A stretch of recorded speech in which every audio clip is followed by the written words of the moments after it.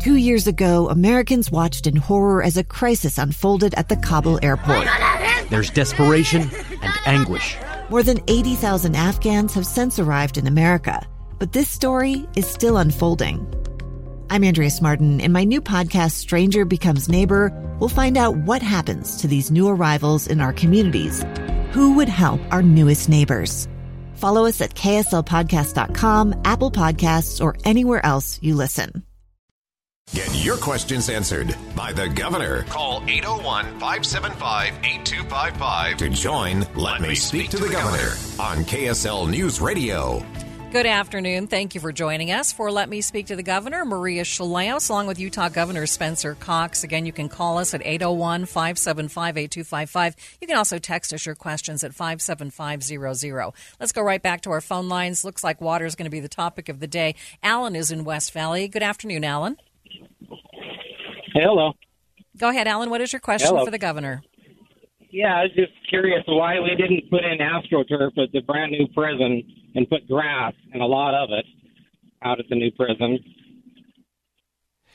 Yeah, thank you, Alan, for the question. So we are working with all of our buildings to make sure that we have minimal grass now on new construction, and so there is some grass out there, but greatly reduced from what we had at the other side, and certainly we'll continue to look at that. I appreciate your concern. We did pass a bill this year that requires us to actually remove turf and reduce turf in many locations. So you'll certainly be seeing more of that. There will be some, but hopefully a lot less than you've noticed in the past.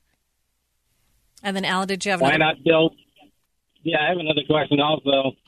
The state of Utah's got so much money. Why don't we build a factory to make AstroTurf for everyone to use at their homes to take out portions of their grass?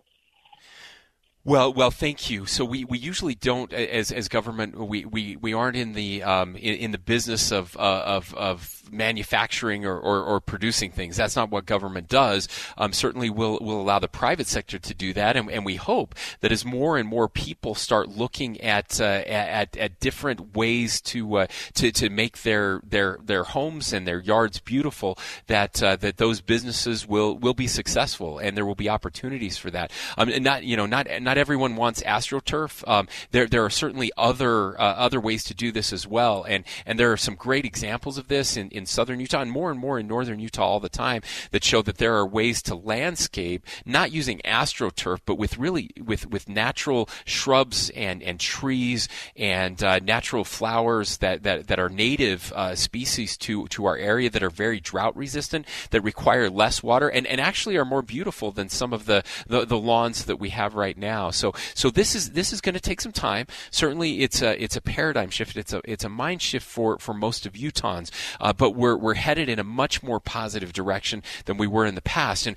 I will just say, we had last year we had cities and we had HOAs that made you put grass in. You couldn't choose one of these other options, and so we're making that first big step, and I think it's a big step in the right direction. Governor, our next listener wants to know, they say they're curious about where all the rainwater goes when we have showers. They see it rolling down the gutters into storm drains, and they're wondering if there isn't a way to capture and use it for drinking water, et cetera. Yeah, so we actually do allow that in the state of Utah for individuals, and homes can do that. There are some requirements because we can't capture all of that. What happens to it is it actually flows back to places where it's needed. So it ends up in sometimes in some places it ends up in the Great Salt Lake, and it will end up in Utah Lake and other places. And so you don't want to stop completely that natural cycle of water getting to where it needs to go. Other places it goes into the ground where it is filtered and then gets down back into the aquifer below the ground. But there are more and more people are starting to collect rainwater to use to water their lawns, and that's something that we encourage that, and hope that people will do more of. Our next caller is Todd in Spanish Fork. Good afternoon, Todd. What is your question? Governor Cox, thanks for taking my call. I'll make it brief. Over the last few years, we've heard some talk about certain California cities compensating residents for grass replacement. Roughly a year ago, I decided to replace up to 50% of my grass. I have about an 8,000 square foot lot. And so it wouldn't be huge, but if a lot of us did it, it would be very beneficial. So I began calling to find out more about rebates. I called my city, the county, and the state, and I was assured or told by these government entities that no program similar to what I was asking about existed in Utah as of yet. So I went ahead and I've either completed much of that replacement or I am currently in the process, and it's a little expensive and it is very labor intensive. But when I finally got directed to the Central Utah Water Conservancy District, they told me that unfortunately, because I had already started or had completed these projects, that I would not be eligible for the rebate. And I was very disheartened once I finally found the entity that was overseeing the rebates. I was told that I was not eligible because I had already completed those, but yet the end result is still the same. I'm doing my part to help reduce water consumption at my home. Yeah. Todd, let me say thank you for doing your part. That's a huge deal, and I'm so sorry that that process was confusing. And I appreciate the question, and I appreciate the feedback. That's very helpful. And water can be a little confusing in the state of Utah, and so I want to be really clear to everyone about how this works. So first of all, we've never had a statewide program for flipping the strip or replacing grass with something more water-wise, like you have done, and that's something I've really pushed for is some help from the state. So this year finally, we were able to get that through the legislature, and they set aside some money to help with that as well. It's a program that is still in development and will be implemented by fall, possibly sooner. We're working really hard to get that implemented. There has been a lot of interest in this program, and we're excited to finally launch the first statewide turf buyback program in our state. There was $5 million for turf removal that was set aside and drought resistant landscaping. We're in the process of building that, but the law that we passed, that the legislature passed, just to help people who are trying to follow your example, you must have living lawn or turf on the land owned by the owner that the owner intends to replace with drought-resistant landscaping, which makes sense. You have to be in good standing with your retail water provider, so you can't have unpaid bills. It has to be voluntarily. You have to participate voluntarily. Can't be required by government code or policy. And owners may not receive an incentive if the owner has previously received one or more for the same property. So it's just one per person, one per property. And there may be some additional ones. Again, we're hoping to get that out soon. Now, for what you went through, and this is important for everybody else who's looking at this right now, and that is anything dealing with water on your property, always go to your water conservancy district, the water district that you live in. Right now, there is some flip the strip money available in local districts. You mentioned Central Utah Water Conservancy District. That is one of those, and I feel bad that you weren't directed there until afterwards. The Jordan Valley Water Conservancy District is another one, and Weber Basin is another one. And so we would encourage people. You can go online to UtahWaterSavers.com and find out more about those programs in your area. But and I'm sorry it's too little too late for you, Todd, but again, thank you for what you've done, and for everybody else, there will be more details coming soon on the statewide program. All right, Todd, thanks for your call today. We need to take a break for the bottom of the hour news. We'll be taking your calls again when we come back, 801-575-8255, or you can text us at 57500.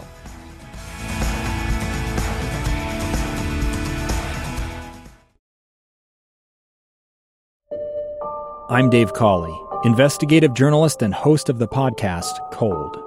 In October of 1985, a woman named Cherie Warren left work at a busy Salt Lake City office to meet her estranged husband at a downtown auto dealership. She never made it home. Cherie's car surfaced weeks later in Las Vegas. In the parking lot of a hotel casino. No one knows how it got there. Strange. It was strange. Both Cherie's estranged husband and her boyfriend raised suspicion for investigators. I kind of thought that he might have done something. But no arrests were ever made. In Cold Season 3, we dig into double lives, make new connections in the case, and examine the difficulty raised by reasonable doubt. We want answers just as much as anyone else. They have creeps like that now too, so nothing's changed. That's the new Cold Season 3, The Search for Cherie, now available anywhere you get your podcasts.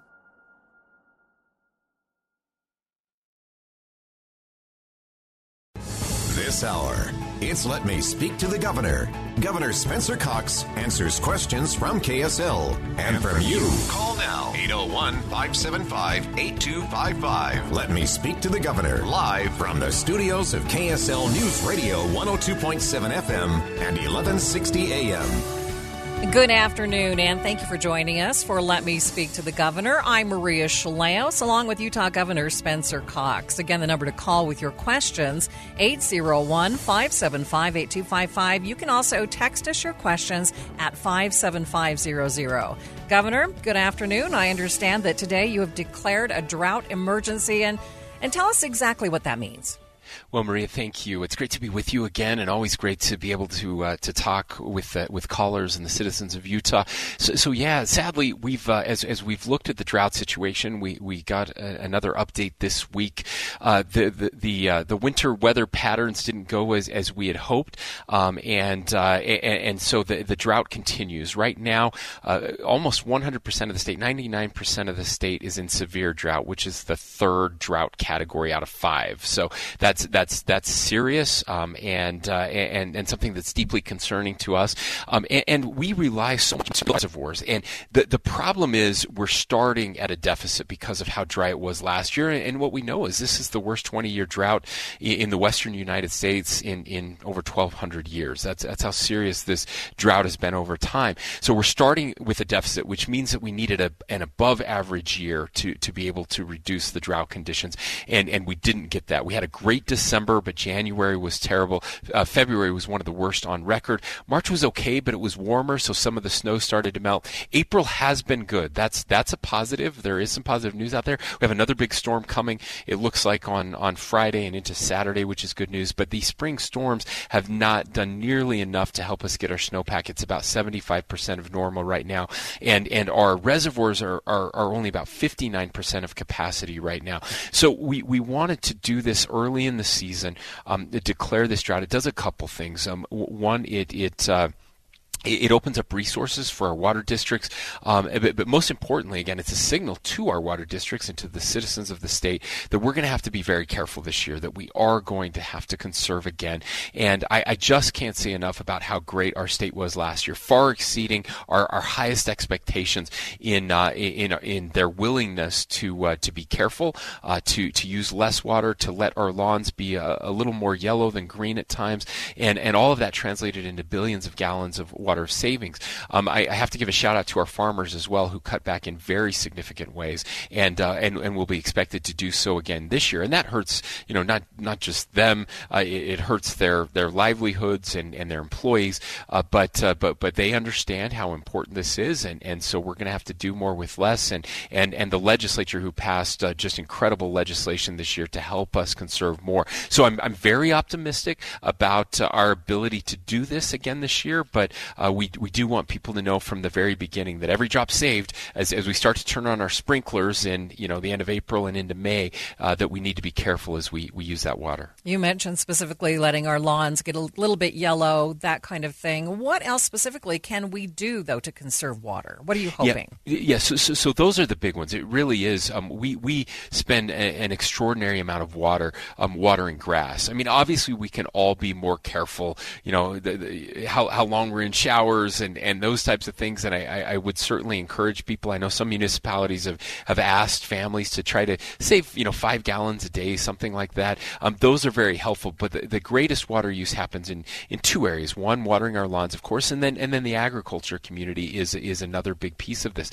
And so we passed legislation to continue programs, expand programs greatly to help our agriculture community to implement technology that uses much less water. That will also save billions of gallons of water and not hurt agriculture output. So there are lots of things we can do, but those are the big ones that will make the biggest impact. And of course, we're looking at ways to flip the strip, as they say. We have a lot of grass in the state that is unnecessary. Park strips around restaurants and fast food places, businesses that it only gets walked on when people are mowing it. To use water-wise landscapes, we passed a law that will make it so cities and HOAs can't require people to have grass.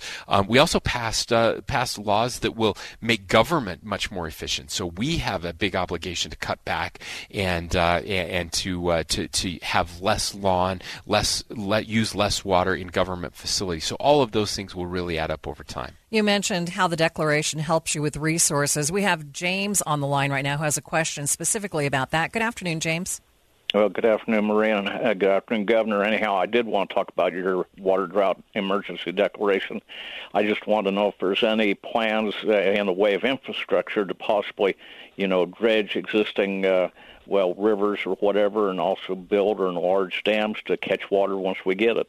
Yeah, James, thank you for bringing that up. And you're right, I didn't mention that yet, but that is the other important piece of this. So we have been working with our Division of Natural Resources, Department of Natural Resources, and they are working with our water managers throughout the state to identify and prioritize those areas where it makes sense to continue to build reservoirs. That's something, again, we would not exist as a society today in Utah without the foresight that went into the reservoirs that were built many, many years ago.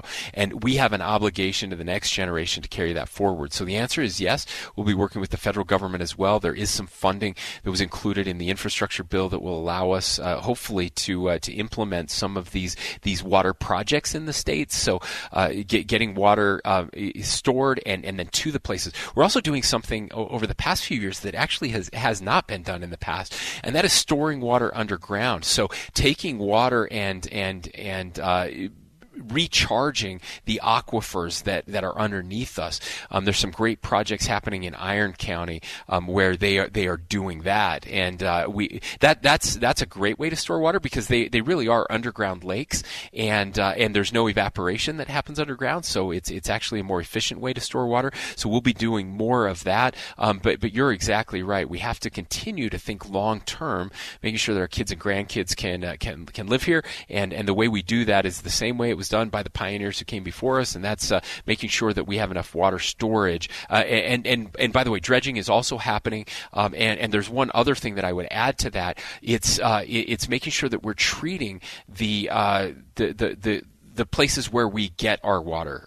So the rivers and streams that feed into these reservoirs and lakes, often there are invasive species of plants that grow up around them, and they suck water out of the rivers and out of the ground. So by going in and treating those, by removing those invasive species, more water actually gets to the lakes and the reservoirs. That's better for wildlife, and it's certainly better for humans as well. Governor, you aren't mentioning any specific restrictions, but do you foresee a scenario in the near future where we might actually have to have some stiff restrictions? Yeah, so for sure. We anticipate that there will be restrictions, and those all happen at the local water district level just because the water capacity, storage, and usage in every district is a little different. So we don't do statewide restrictions. We never have. And again, we proved last year that it's better to do it that way. So we work very closely with those water managers in every district. They're communicating with residents in those districts, and they will let them everyone know when those water restrictions come into place. But I do believe that last year every single water district in the state did implement some sort of water restrictions. I can tell you where I live in Sanpete County, there will be water restrictions on our farm and our lawns as well very soon, as early as June. But I do anticipate, and I will say, the water restrictions are less likely to come into place if we're very careful at the beginning of the year. So right now, through most of Utah, with the exception of southern Utah, there is no reason to be watering our lawns right now. We've had plenty of storms. The ground is very wet, and with this big storm coming up, that's going to buy us another week where we won't need to water our lawns. So the longer we wait to start watering our lawns, the later those restrictions will come into place. And I always like to remind people that your lawn actually does better with less water. When we water too often, then the roots get very shallow, and the lawn needs more water and dies more easily. When we water less frequently, those roots grow deeper into the ground, and then when they get a good soaking, the lawn can stay greener for longer. Governor, one of our texters is asking if we still ship water out of state from Utah. We do not ship water out of state of Utah, with a couple exceptions. So generally we do not. Now we do have federal water storage facilities, and that happens. Lake Powell, of course, being one of those. And so when those giant reservoirs are used for a couple areas. Flaming Gorge is another one. So they are discharged, and they are part of the Colorado River system. And so those systems, of course, there are water rights that belong to states. We have upper basin states and lower basin states, and by the way, not just states, but Mexico as well has some water rights on the Colorado River. And so that water, while we're not shipping it out of state, it does flow naturally out of state, and so we have a long system of treaties and water rights that we respect and that we follow. And so those changes will be happening. There will be some releases from Flaming Gorge that will go down to Lake Powell, that will increase the flows into Lake Powell, which will help to continue to generate power. And by the way, that is power that does come to Utah and other states, and is very important. And then that water will continue on. And so we continue to follow those. There was a big dispute over water that was going to be taken out of the West Desert areas, the Snake River areas, and taken into Nevada and some of those different locations, and then piped into Las Vegas. But we worked to protect the water rights of the people in Utah, to make sure that water wasn't being pumped out of that basin and into other places. But so yeah, we don't ship water from Utah outside of Utah, but it does flow from Utah and our mountains into other states. All right, we need to take a break. The number to call with your questions, 801-575-8255. You can also text us your questions at 57500. More on Let Me Speak to the Governor coming up.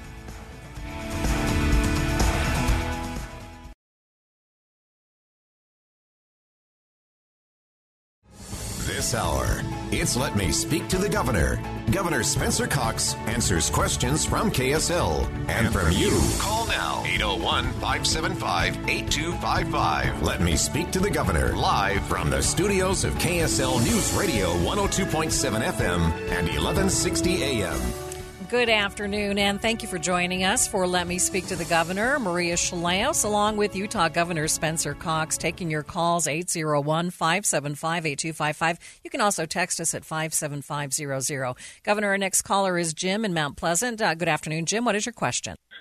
Hey, Governor. Jim in Mount Pleasant, right next door to you here. But I am a coach here locally, and my question is we watched it could have been your granddaughter. It was my daughter that graduated from middle school. Your policy on gender athletes, allowing those to compete against a biological male competing against a biological female, and why you really think that's appropriate, or if it's more just a political coat that you're wearing. And the reason is it's devastating. And I think it would be devastating to you if your child, as mine, graduated, had to compete against biological males in this forum. Is your policy still the same?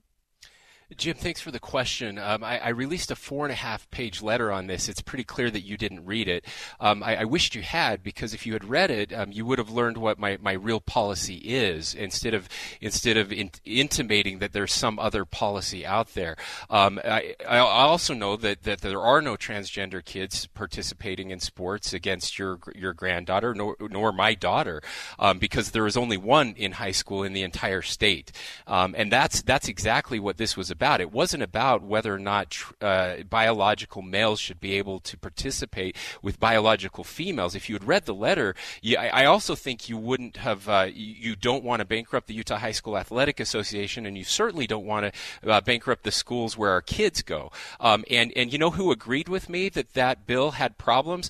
Every single Republican in the legislature agreed with me, because they had to change the bill because they screwed up. It was a terrible bill. It was passed in a terrible way, and it only impacted one person in the state. That was my problem with the bill. I said in my letter that I have serious concerns about transgender females taking scholarships away from biological females, dominating competitions like we had seen with the swimmer out of Penn. So again, you're putting words into my mouth, or not understanding exactly what it is that we did. Nowhere did I say I think it's a great idea to have biological males participating in girls' sports. I've never said that. I don't believe that, and I know you don't believe that either. But see, we have this thing where we're getting dumber as a society because we can't have real conversations with people. It's either, hey, if you don't agree 100% with this bill, that means you think that boys should be participating in girls' sports and you think boys should be in locker rooms.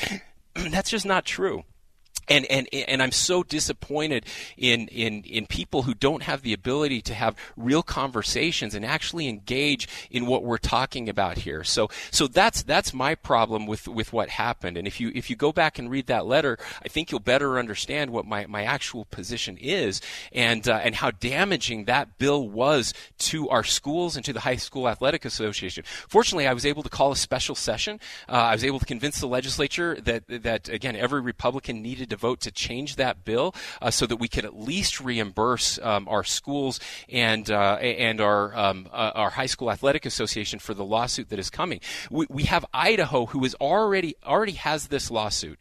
They're 2 years ahead of us in that lawsuit. And by the way, the judge stayed the implementation of the law, so transgender kids can still participate in sports in Idaho, even though they're spending millions of dollars on this lawsuit. To me, it made much more sense to let that lawsuit play out and then make a decision where it wasn't impacting really anyone in the state at all. But because people want to get engaged in these culture wars, and people want to get so fired up about an issue that's really not impacting anyone in the state of Utah, it's just sad to me that we can't have better dialogue and better conversations. All right, Governor, our next listener is asking, if we don't have enough water for the citizens that we have now in Utah, should we quit building more and more houses?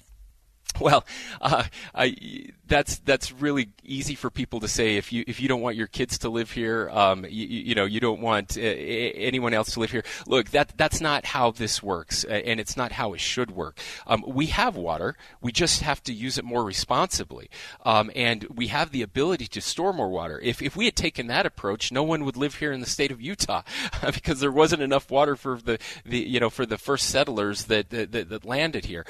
That's not how we do things. We're better. We're much more innovative than that. I get really frustrated with people. I always say that an environmentalist is somebody who built their cabin last year and now doesn't want anybody else to enjoy what they get to enjoy. This is an incredible state, and we're smart enough as a people.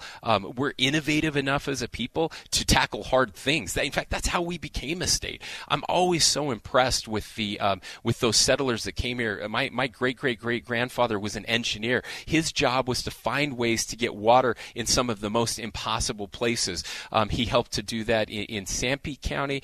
He helped to do that even farther south in the Kane County area, places where they thought it would be impossible to live in Mount Carmel and that area, where they engineered some incredible feats to store water and then get water to places where it normally wouldn't go. And so that's the type of innovation that we need. As a society, far too often we've stopped doing the big things. I mean, you look at these incredible feats, Lake Powell and the Hoover Dam, that allowed these desert areas to have population centers. That's the America I believe in, not the America that just throws up our hands and says, "Oh, you know what? This is too hard, or we can't do it." So we're going to continue to innovate. We're definitely going to make sure that this is a state where my kids and my grandkids can live, and I think that's what most Utahns expect and want. All right, Governor, we need to take a break. We'll come back with more of your questions. Number to call, 801-575-8255. You can also text us your questions at 57500. You are listening to Let Me Speak to the Governor.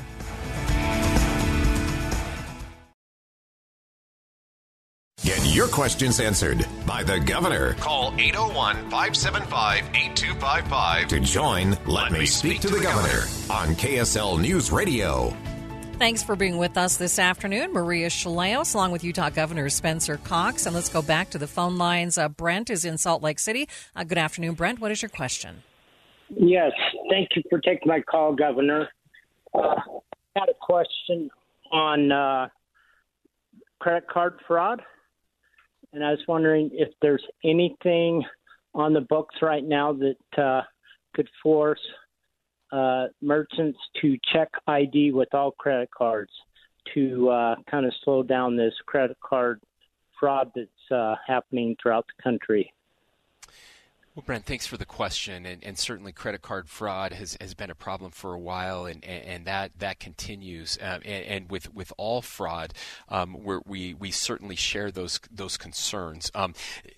The problem with requiring IDs at every transaction, I think you can see how very quickly how difficult that becomes, how slow that process would take constantly. I mean, you mentioned retail, but there are so many other ways that people use credit cards and spend credit cards. Obviously, online is where most people do their shopping now, which makes it just that much more difficult. And you can just imagine if every single transaction you ever made with a credit card that you had to show an ID, how difficult that would be.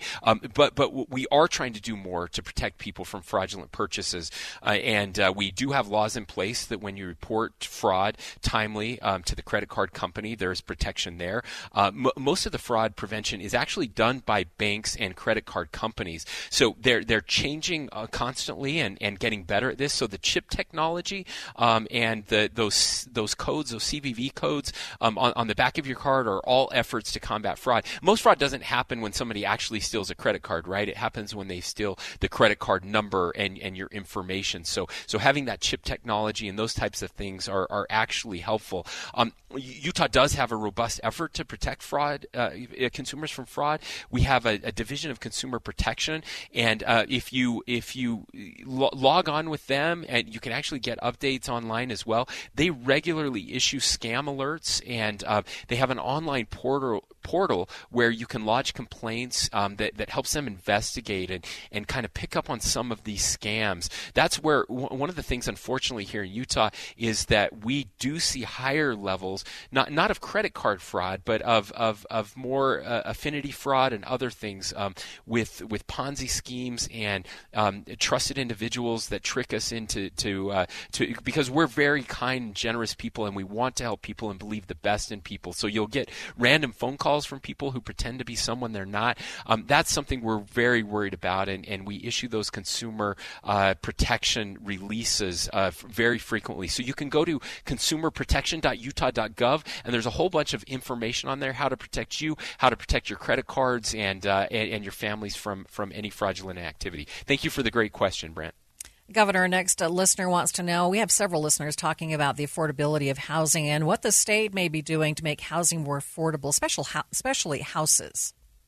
Yeah. This is something that I've been very concerned about. We had another good legislative session working on these issues. So really, there's only two ways to decrease the price of housing.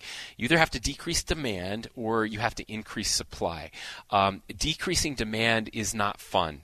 That's the bad part. And actually, that's what we're seeing nationally. So with inflation happening so much, including within the housing market, the feds have started raising interest rates, and the whole reason you raise interest rates is to make money more expensive and to kill demand. And so that is sadly, for the wrong reasons, that's one way that we will see a decrease in demand, and we will start to see prices come down because people can't afford now a high interest rate loan. But that's not good for people, right? That's not what we want. So our focus in our state is on increasing supply, and that's what we were able to do with the legislature this year. And in the last 2 years, really, we've passed several laws around helping increase supply, having density in areas where density makes sense, not everywhere, but just in areas where we have good transportation infrastructure so that we don't lower the quality of life for people that live. And there are people who do want to live, believe it or not, there are people who want to live in more dense areas.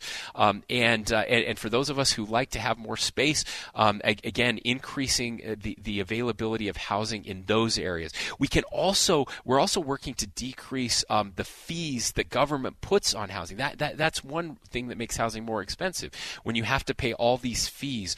So we're working. That's mostly at the local government level, but we have passed some laws to reduce requirements, housing requirements in some of those areas. Senator Mike Lee is working with the federal government right now to try to be able to use some of the public lands that are inside of city limits or just outside of city limits to make it so those pieces can be.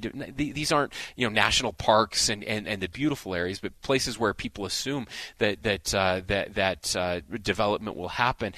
All of those things, increasing the amount of supply, will help lower the price of housing. And we also got about $75 million in low-income housing funds to help us build more low-income housing in the state, which will also help reduce the price of housing. So we're all working together to try to make that happen. Governor, our next caller is Wendy in Orem. Good afternoon, Wendy. What is your question? Hello. Thanks for taking my call. Thank you, Wendy. Are you there? Yes. Oh, hi. Okay. I was going to ask for your help. I work at the Utah State Hospital, and I'm talking about the water that they use to water their grounds. And will you please help encourage them? I don't know how to really say it, but they water too much. I have pictures of water just running down the sidewalk. I work until 12 o'clock from 5 to 12:30, and I've seen them water 3 times in that amount of time. And they say it is because it's from a spring, but to me, it's still water. Sure. Yeah.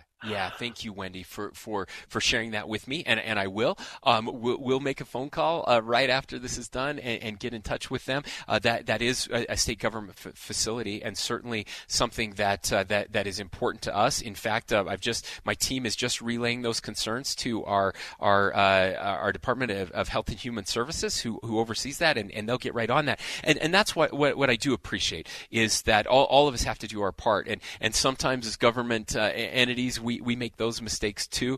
And you can actually report water waste at water.utah.gov, where the report is then forwarded to the local provider for follow-up. And our goal is to educate and help correct any problems. So if you see a leak or overspray happening, you mentioned overspray where it's running down the sidewalks, that's something that always worries me. And all of that will help us to reduce waste. And I want to make sure any complaints we receive are not released to the general public, but we handle that just at the local level to help them know that there's been a report of waste and to try to help to fix that. So thank you so much. We don't know how long this drought will last. That's certainly out of our control. But what is in our control is how we use this water, how each of us respond as farmers, as government, as individuals, families, businesses, all of us really working together to use less. And your report to me today will be helpful because we'll get right on that. Thank you so much, Wendy.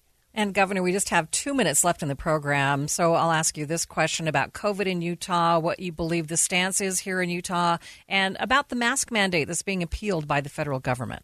Sure. So again, our numbers are very low right now, which is great news for everyone in Utah. Our vaccination rates continue to climb, and we've talked to some of our public health team members this week, and they still feel very good about where we are. We have seen some increases in states along the East Coast, but those were fairly mild increases that have started to come back down. They're not worried about any significant surges anytime soon here in the state of Utah. So just good news all the way around. I'm actually very supportive of lifting of the mask mandates. Of course, we did that here in the state of Utah a long time ago, and so I think it's about time. We actually have a trade mission in Mexico that we're headed to shortly, and I'm very excited that I'll be able to fly down there and not have to wear a mask as somebody who's fully vaccinated and boosted. Still encourage people, if you haven't gotten boosted, to do that. I think it's the right call, and certainly the right decision, and all of the data says that as well. Airplanes are incredibly well ventilated, better than most public spaces that we are in. At the same time, most people are wearing cloth masks, which we know don't really do much anyway. And then people are taking off their masks to eat and drink on the airplane anyway. So if you really believe in masks and masking up, then you shouldn't be taking it off to eat and drink, because then of course the virus is just spreading anyway. And the last thing I would say is there's nothing preventing you from wearing a mask. And what we do know is a high quality mask, an N95 mask, and some people are even double masking, actually does preserve a high level of protection, even if people around you aren't masked. So if you are high risk, or if you are still worried, or if you're not vaccinated and you're worried about that, there is nothing preventing you from wearing a mask. And I just hope, as I've said many times, that we would just respect each other and our decisions, whether you decide to mask or not. Governor, thank you so much for spending an hour every month with us and taking listeners' questions and calls. We appreciate it. Thank you, Maria. And we'll see you next month. And you've been listening to Let Me Speak to the Governor on KSL News Radio. Boyd Matheson Inside Sources follows the top of the hour news.